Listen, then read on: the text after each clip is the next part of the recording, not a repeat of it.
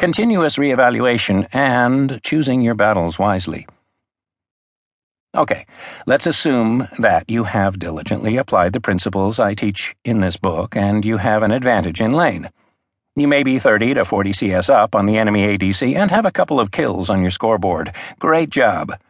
But does that mean that you can now let loose and do whatever you want?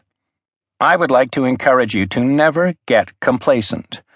League of Legends is just such a dynamic and fast-paced game that everything can turn at any moment if you let yourself get complacent with the advantage you have and you start playing carelessly, especially if you are playing against good players. When you take your advantage for granted, you start making mistakes and you eventually lose it. The last thing you want to happen is to see the advantage you've worked so hard to build up melt away like an ice cream on a hot summer day. This is why you should continuously, objectively, being the key word, reevaluate on a regular basis how the lane is going and what the 2 versus 2 potential looks like in the bot lane. Even when you are ahead, pay attention to the level differences with the enemy bot lane comp.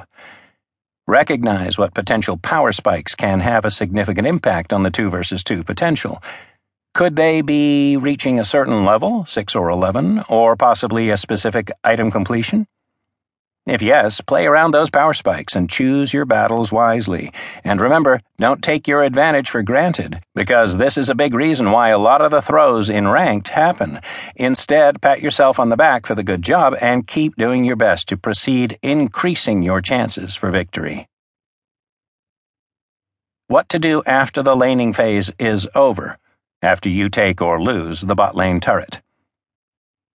A huge mistake that I see a lot of players do, even in Diamond, has to do with their decision-making once the laning phase is over. Oftentimes, they would go back to bot lane.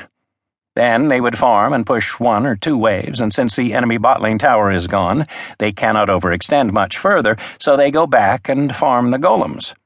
They are often thinking that it is too early to group. Well, let me tell you something.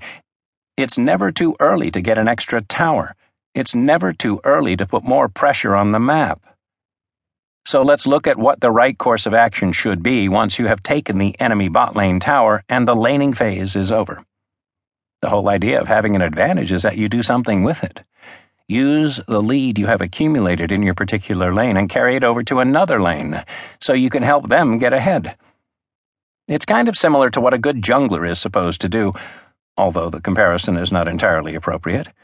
So instead of going back to the lane you've already won, roam with your support and go to either top or mid lane.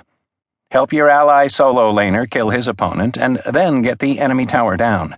Afterwards, you can recall, and by the time you are back to bot lane, the enemy ADC will have pushed the wave all the way to your tower, so you have something to farm. Push aggressively and then immediately roam again and do the same with the other solo lane. Then you can recall again and either group for dragon or push the bot lane and then group for dragon. By being active around the map, not only are you helping your teammates get ahead, but you get stronger, too. This is how you snowball the game as an AD carry, by constantly putting pressure and pressing your advantage. But what if you lost the laning phase? Should you still do the same thing? The answer is, it depends. What is the enemy ADC doing with his advantage? Is he going back to the lane he already won to push 1 or 2 waves and then does nothing? If so, send your support out to help another lane while you farm the bot wave that is pushing in. If he is actually playing right and is missing from the lane after he has taken down your tower, notify your solo laners that he is roaming and is likely to collapse on one of them. Quickly push the waves and then recall, so you and your support can match his roam. This is the best action you can take in that particular situation.